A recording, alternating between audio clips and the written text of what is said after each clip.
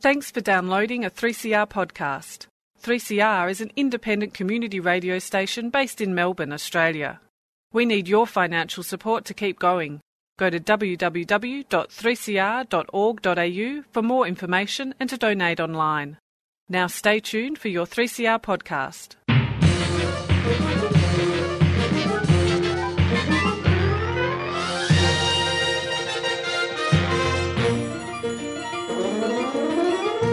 Welcome to another show in the Lost in Science Summer Series, in which we're taking a break from our normal program and instead we're playing some classic stories from the Laboratory. Now this is a monthly event in Melbourne where scientists tell stories about their favourite science heroes. First up this week we have pathologist Claire Hampson with the story of Scottish anatomist and surgeon Robert Knox, who, well, you can decide for yourself whether he's a hero because he's best known for receiving and dissecting bodies from the murderers Burke and Hare. Following Claire is writer, actor and comedian Ben McKenzie, who'll be talking about Hedy Lamarr, the Hollywood actress and inventor whose ideas are the basis for modern Bluetooth technology and Wi-Fi networks. On with the show.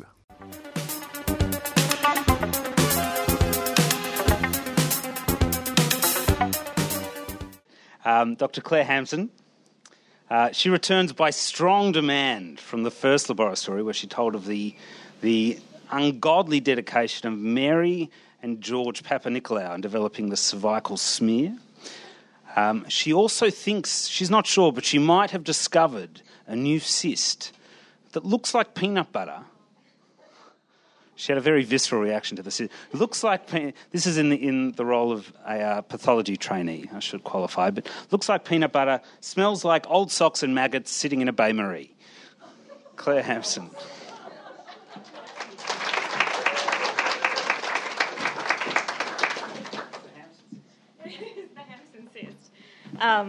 I was trying to garner sympathy by describing a day at work which involved cutting open an ovary and finding peanut butter inside. Do you feel sorry for me now? This is what I live with, people. So, over the last few weeks, we've had some really fantastic talks about science heroes, about the people who have been passionate and changed the world and done wonderful things. And the last talk was like, what an amazing guy. But I wanted to talk about a slightly different story.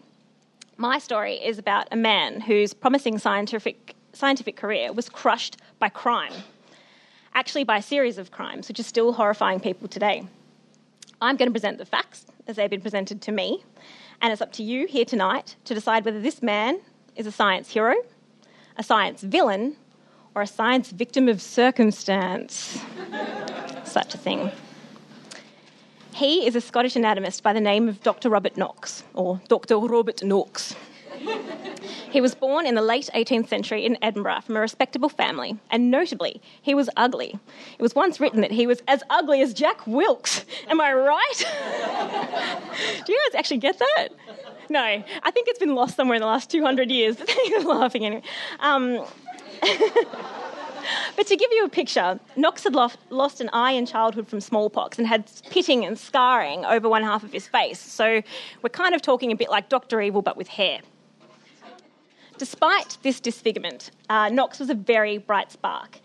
He was the top of his high school class, went to med school and blew them away with exceptional Latin and anatomy skills. After graduating, he left briefly to serve in the army before returning to Edinburgh around 1825. So just to orient you to 1825, we're talking Beethoven, actual, not the dog. We're a bit after Jane Austen, but a bit before Charles Dickens. And in the anatomy department at the University of Edinburgh, we're right in the time of the Monro dynasty. The grandfather, Monro Primus, had secured the role of anatomy professor about 100 years ago and had also managed to secure it for his son and his grandson coming after him. We were now up to Monro Tertius, and he held the position of ultimate power in the department. The truth is, after 3 generations, the lecturers are getting pretty stale. So there were a series of other lecturers in Edinburgh who were accredited by the uni, and Knox became one of those, private tutors. There was fierce competition for the medical students who were drawn there by Edinburgh's strong reputation. Luckily, Knox was brilliant. He didn't need notes, he just stood there and spoke. Students attended his lectures in droves. At one point, almost 2/3 of the university was attending his lectures, packing out the house. He inspired such men as Richard Owen, the man who would go on to invent the word dinosaur. Amazing. But no anatomy teacher was worth his stripes without the demonstration of dissection. Knox needed to dissect for teaching and for research, to get publications to break into Monro's Club and ascend to that elusive university chair. Knox needed bodies. But back then, there were only two ways to get bodies legally. The first was the death of a convicted criminal. Dissection was a perfectly acceptable way of disposing of the body, giving the society the benefit of it, and frankly, punishing them a little bit more for what they'd done. The second was from the death of a person in a poorhouse, because they kind of thought that because the state had supported them for their lives, they kind of owed them something so they could donate their body to science and, you know, that could repay the debt. And I'm not saying that was right, but that's how it was. Unfortunately, these two events were few and far between, and legal bodies were scarce. So if any of these bodies did show up along these methods, Monro would get them anyway. He was the king. So in response to this mismatch of supply and demand, the practice of grave robbing emerged. It was a depraved activity undertaken by desperate professional thieves, lowlives, and anatomists, often with a group of their keenest medical students trotting along behind them. So A-type even back then. It was abhorrent, and it was dangerous, and it was thriving. There's no evidence that Knox himself ever went out looking for bodies to the graveyards, but it was known that if, perchance, a body should arrive at his rooms, he, like most others at the time, would receive them, pay for them, and not ask who or how. Meanwhile, on the other side of the city, the poor side, William Hare and William Burke had stumbled across a problem. Well, multiple problems. Being impoverished, lower class and Irish, on the one side. And number two was a man named Donald, who was staying in William Hare's rooming house and unexpectedly died of natural causes 2 days ago, before paying the bill. Rude. And now William Hare had a body to dispose of, which was difficult, inconvenient, and cost him even more money. And he wondered if there was a better way. So his friend William Burke, his very good friend William Burke, helped him with a solution. Pre-empting Indiana Jones by 156 years, they opened the coffin, replaced the body with a similar weight of tanning leather, shut it again, and then sent it off to the funeral.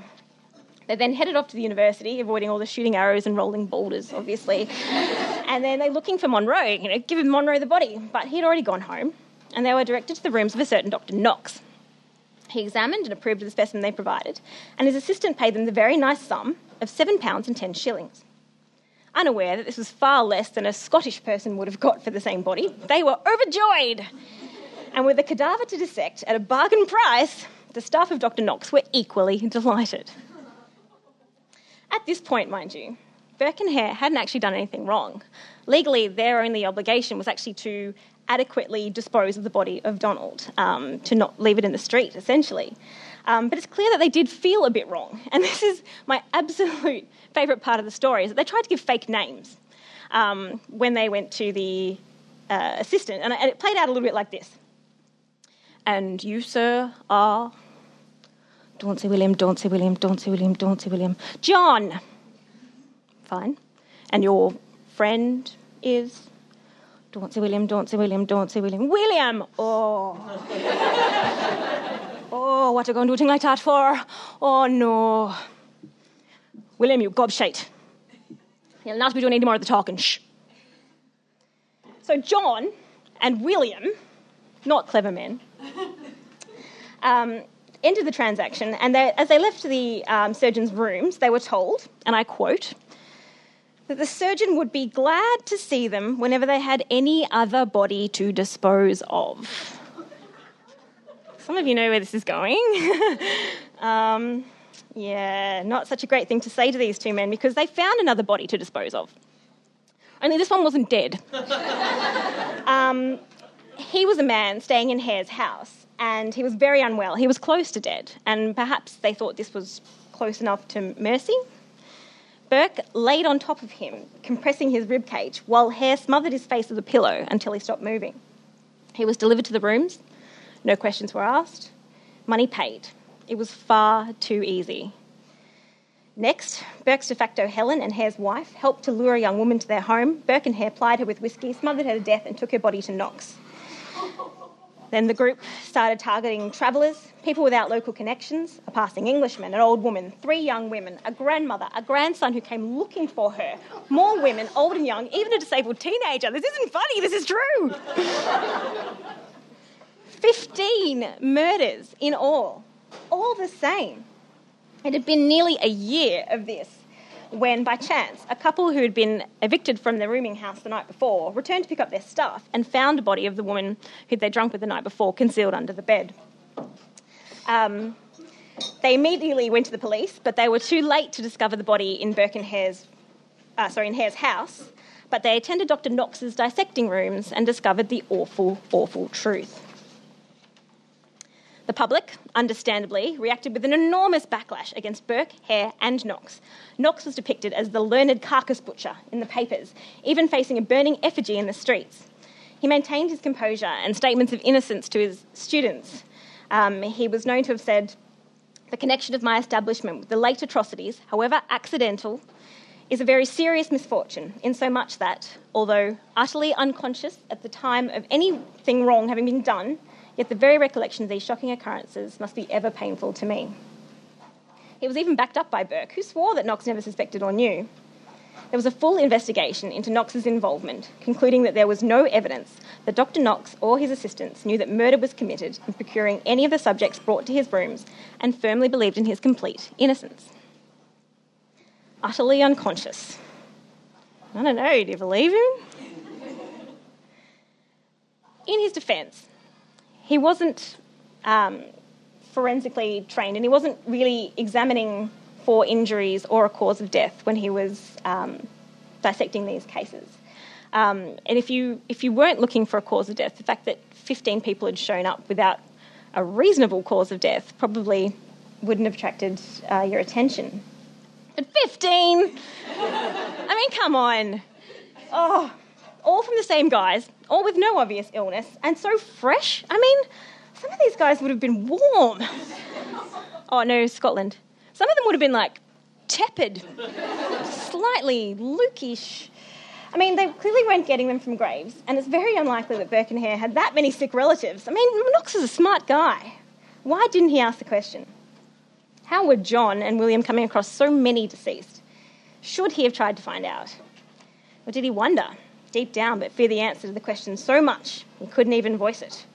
Or was he so blinded by ambition he couldn't even see? Despite being cleared, the damage was done. Knox kept teaching, but never received the post at the university that he so desired. In his later years, he turned towards comparative human and animal anatomy and wrote, by all accounts, a fantastic paper on salmon and herring. He was a supporter of Darwin. He also moved into the field of anthropology and unfortunately made a few nasty racial generalisations with a very dubious relationship to the anatomy that he was basing them on. He's copped a bit of flack recently for that, but he also wrote some very lovely books on art. By the time of his death, at age 71, Knox was a very well-known man. And in case you're wondering, he was buried whole. Unlike William Burke, who was convicted for murder, hung and dissected by none other than Bertha Monroe. He wins every time. And I shouldn't, but I can't help feeling a sense of justice that Burke's skeleton and death mask are currently on display at the University of Edinburgh's Anatomy Museum for all to see. William Hare and his wife weren't convicted as they had flipped and given evidence against Burke, but they were chased from place to place by an outraged public and required multiple secret relocations by police. Similarly, Burke's de facto Helen was chased around, and it's rumoured that she made her way here, all the way to Australia. Don't worry, she'd be dead by now. Or would she? No, she definitely is. So now it's time for your choice. I borrow a phrase from Pennsylvania Press when I ask you, how will you remember this man of science? Dr. Robert Knox, a gifted speaker and scholar, the boy who buys the beef, a villain or a fool? Thank you.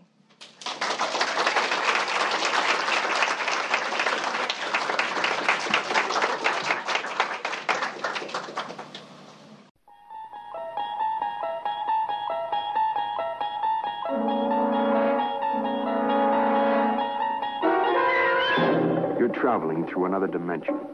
A dimension not only of sight and sound, but of mind. A journey into a wondrous land whose boundaries are that of imagination. That's the signpost up ahead. Your next stop... Lost in Science.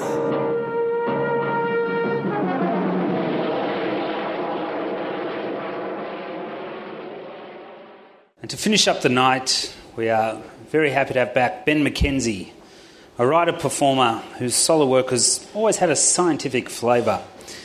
His current projects include the final season of an improvised adventure show, Dungeon Crawl, and a city-wide interactive theatre game based on Julius Caesar with pop-up playground and Bell Shakespeare called #True Romans All, which will be coming somewhere around Melbourne in October. And also the sci-fi comedy audio series Night Terrace, in which he will star alongside Neighbours star Jackie Woodburn. He also works as a voiceover artist, presenter and actor. His favourite dinosaur is the Stegosaurus. Ben.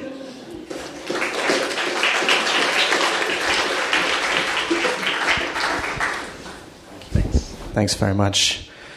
I just want to apologise for everyone watching on Twitter. I'm sure that I misheard Sarah earlier and I tweeted that it was Gertrude Elliott that you were talking about. I'm pretty sure that's the wrong name, so please give me an angry correction if you're watching the Twitter stream. But she did mention, when she was talking about Gertrude, whatever her actual last name is, sorry, I was sitting at the back, that one of her favourite quotes was about torpedoes. And that kind of leads into what I want to talk about tonight. I always start when I talk... I've been privileged enough to be here at the Laboratory once before, and I feel because the company that I'm in, that it's important that I admit to you that I am not a qualified scientist in any way. In fact, I usually refer to myself as a scientician, which is a word that I made up to make sure I don't get sued under the Trades Descriptions Act when I talk about science in public, which I try to do fairly often. But tonight I do want to talk about one of my all-time science heroes who, ever since I found out about her and started learning about her life, is just one of my favourite human beings who has ever lived. But I want to start with a question. Who here's got a smartphone? Show of hands. Okay. Who's got a dumb phone? That's what they call them now. You know that, right? Don't feel bad, though.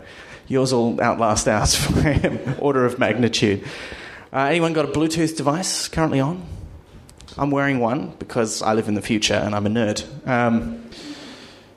And we live in the future. Now, you might not realise it, but all these devices only function in part because of the work of a Hollywood star who lived in the 1940s.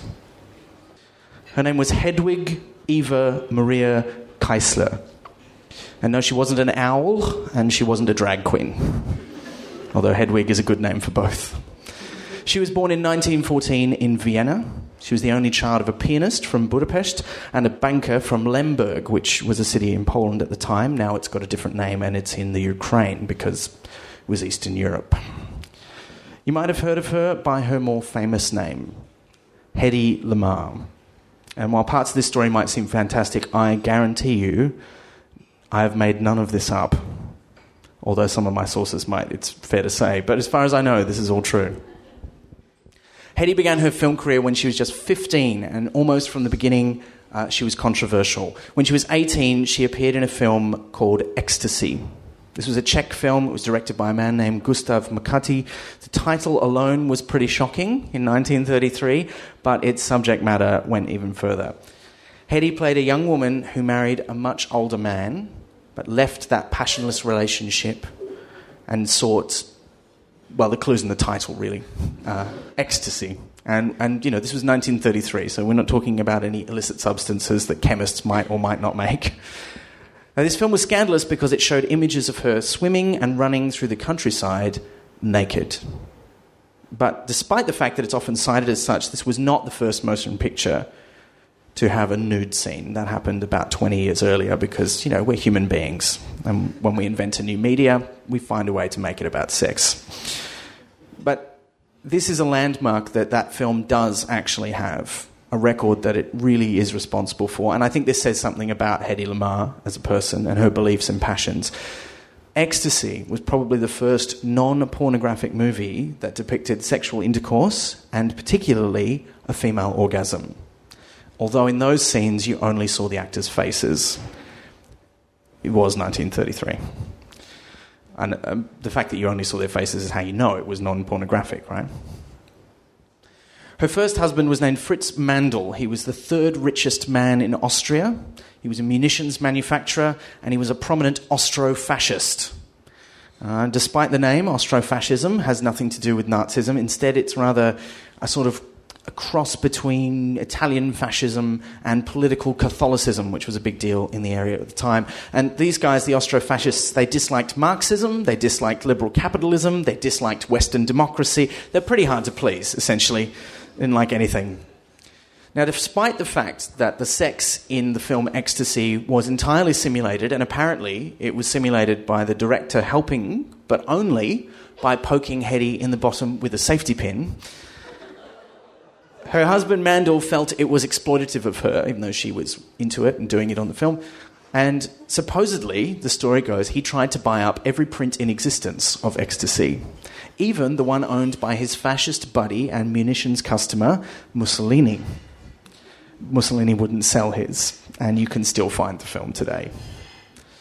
And as that last story might suggest, Mandl was a controlling, jealous husband who put a stop to Hedy's film career and kept her virtually locked up in a castle. No, that's true, a castle. The castle was their home. It was called Schloss Schwarzenau. It was built originally in the 12th century, and in 2001 it went up for sale and was valued at 5.1 million euros. I told you she lived a life that you couldn't believe, right? Now, the castle was also the venue for lavish parties, including ones attended by her husband's good buddy, Adolf Hitler. And one of the few reasons Mandl let Hedy out of the place was only so she could accompany him to conferences to discuss military technology. And this was how she was exposed to applied science and engineering. Now, there are some sources, and I couldn't verify this, that describe her as a mathematical prodigy, but I have no idea if that's true. But what we do know is that when she started to learn about engineering and applied science, she found it fascinating. And she was smart. She got it. She picked up stuff. And having learned a bit of stuff, she decided she'd had enough of her abusive husband. And the story goes that she persuaded him to let her wear all her finest jewellery to a dinner, and then she disguised herself as her own maid and fled to Paris. And from there she went to London, and in London she met a famous film producer called Louis B. Mayer. He had, of course, heard of her, because whilst the most famous film and most successful film in 1933 was the original version of King Kong, everyone was talking about Ecstasy. But the problem was that nobody really called her by her name. She was known at the time, more or less universally, as the Ecstasy Lady. So he told her to change her name when she auditioned to work in Hollywood films, and a star was born. She had 5 other husbands. She made 26 films in Hollywood over the next 20 years. She didn't put her career on hold even briefly when she was having her 3 children. And she earned a new nickname, the most beautiful woman in film. And it's said that her profile was the most requested one to plastic surgeons in the 1940s. But honestly, who cares all about all that stuff? Let's get to the sexy science part. In 1941, Hedy was at a Hollywood party and she met a man named George Antheil, a German-American. He was an avant-garde composer and a character with a life almost as exciting as Hedy Lamarr's. He experimented with automated musical instruments. He faked his own disappearance to help publicise a performance. He collaborated in mysterious ways with experimental filmmakers, including the famous Man Ray, wrote a mystery novel under the pseudonym Stacey Bishop, and in a magazine column supposedly accurately predicted the development and outcome of World War II. His best-selling autobiography, published in 1945, was titled Bad Boy of Music. I think you can see why the two of them got along, right? Now, Hedy and George had a passionate discussion about protecting United States radio-guided torpedoes from any enemy interference, as you do. But, it was a Hollywood party in 1941. Everyone was talking about the war. But these guys were smart. And so they started talking about the problems actually faced, the technological problems faced by Allied troops, and particularly torpedoes fired by United States ships. They realised they might be able to fix this problem. And the story goes that Hetty scrawled her number in lipstick on the windshield of George's car so they could develop their ideas further. Now, torpedoes were controlled by radio signals so they could be steered towards their targets. This is part of what made them such a deadly weapon. But at the time, they used simple single-frequency transmissions, which could easily be blocked if the enemy could work out the frequency being used. Now, together, George and Hetty came up with the idea of frequency hopping. This meant changing the frequency transmitted to the torpedo so that the signal couldn't be blocked by a single-frequency interference signal. The trick was that the frequency had to change frequently, try saying that 5 times fast, unpredictably, and preferably have a large number of possible settings. But it couldn't actually be random, or the torpedo wouldn't know how to receive the signals. Their inspiration came from the player piano, the ones with piano rolls in them that play themselves. They could make a transmitter that would use a punched paper tape to hop between 88 different frequencies, because there are 88 keys on a piano, in an unpredictable fashion, since it needn't be based on a numerical or logical sequence, and could, although as far as I know this wasn't part of their design, be based on a piece of music, though what APRA would have to say about that, I'm not sure. Now, installing a similar system in the torpedo would allow it to know which frequency to receive. It was a genius idea. Right? And on August 11, 1942, the pair were awarded US patent number 2,292,387. They patented a lot of things in America. And in fact, I didn't get a chance to look this one up, but if you ever get a chance, look through the US Patent Archive. It is full of some of the most amazingly ridiculous things you have ever seen. But despite the genius of this patent, the US Navy didn't like it and they didn't use it. At least, they didn't use it in World War II. But they did use it in 1962. During the blockage of Cuba, when the patent had expired. I should hasten to add, they didn't actually put piano rolls in torpedoes, though. They used a slightly more sophisticated plan in 1962. Now, there are other similar patents along pretty similar lines, including one registered by Nikola Tesla in 1902. But it's Lamar and Antheil's work that is most often cited as the important basis for what we now know as spread-spectrum communication technology. Now, no one ever used piano rolls, the basic idea of a prearranged pseudo-random sequence that determines how a signal is spread over multiple frequencies, or there are other related techniques that use other means. It's still used today. For example, in the 802.11 Wi-Fi standard, which your Wi-Fi router uses at home. It's used in Bluetooth. It's used in CDMA, which is that older mobile phone technology which is largely being phased out pretty much everywhere except in the United States. Now, Hedy Lamarr's involvement might still not be well known, but it might have gone entirely unheralded if not for the work of Dave Hughes. No, not the Australian comedian, Dave Hughes. A different Dave Hughes, a previous award recipient and online activist based in Colorado. Now, his previous award was due in part to his online campaigning, and it came from the Electronic Frontier Foundation, who in 1997 honoured Hedy and George with a special award presented at their 6th Annual Pioneer Awards. And when told she was being officially recognised for her part in creating a world-changing technology 55 years after the fact, Hedy Lamarr reportedly said, "It's about time." In Hedy's later years, she was arrested for shoplifting twice.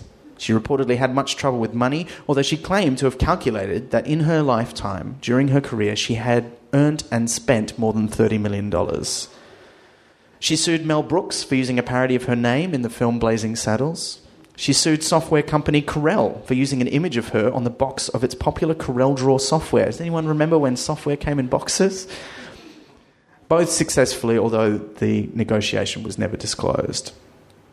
She died in the year 2000 at the age of 85 from heart problems, and her ashes were spread by one of her sons in the Vienna woods.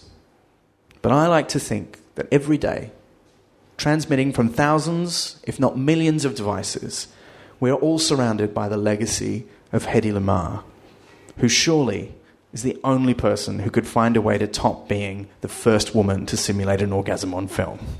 Thank you.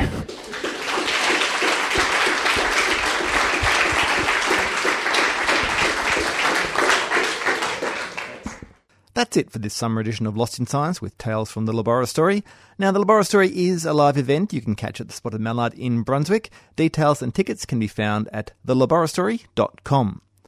Lost in Science, though, is recorded at the studios of 3CR in Melbourne and airs across Australia on the Community Radio Network with the support of the Community Broadcasting Foundation. If you'd like to get in touch with us, you can email us at lostinsci@gmail.com, or you can find us on Facebook or on Twitter, or you can catch podcasts of previous shows on the 3CR website or on iTunes, or you can listen to us on the radio when we get Lost in Science!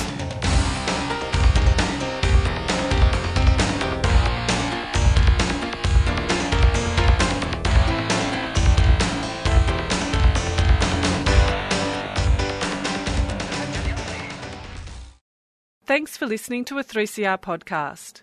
3CR is an independent community radio station based in Melbourne, Australia. We need your financial support to keep going. Go to www.3cr.org.au for more information and to donate online.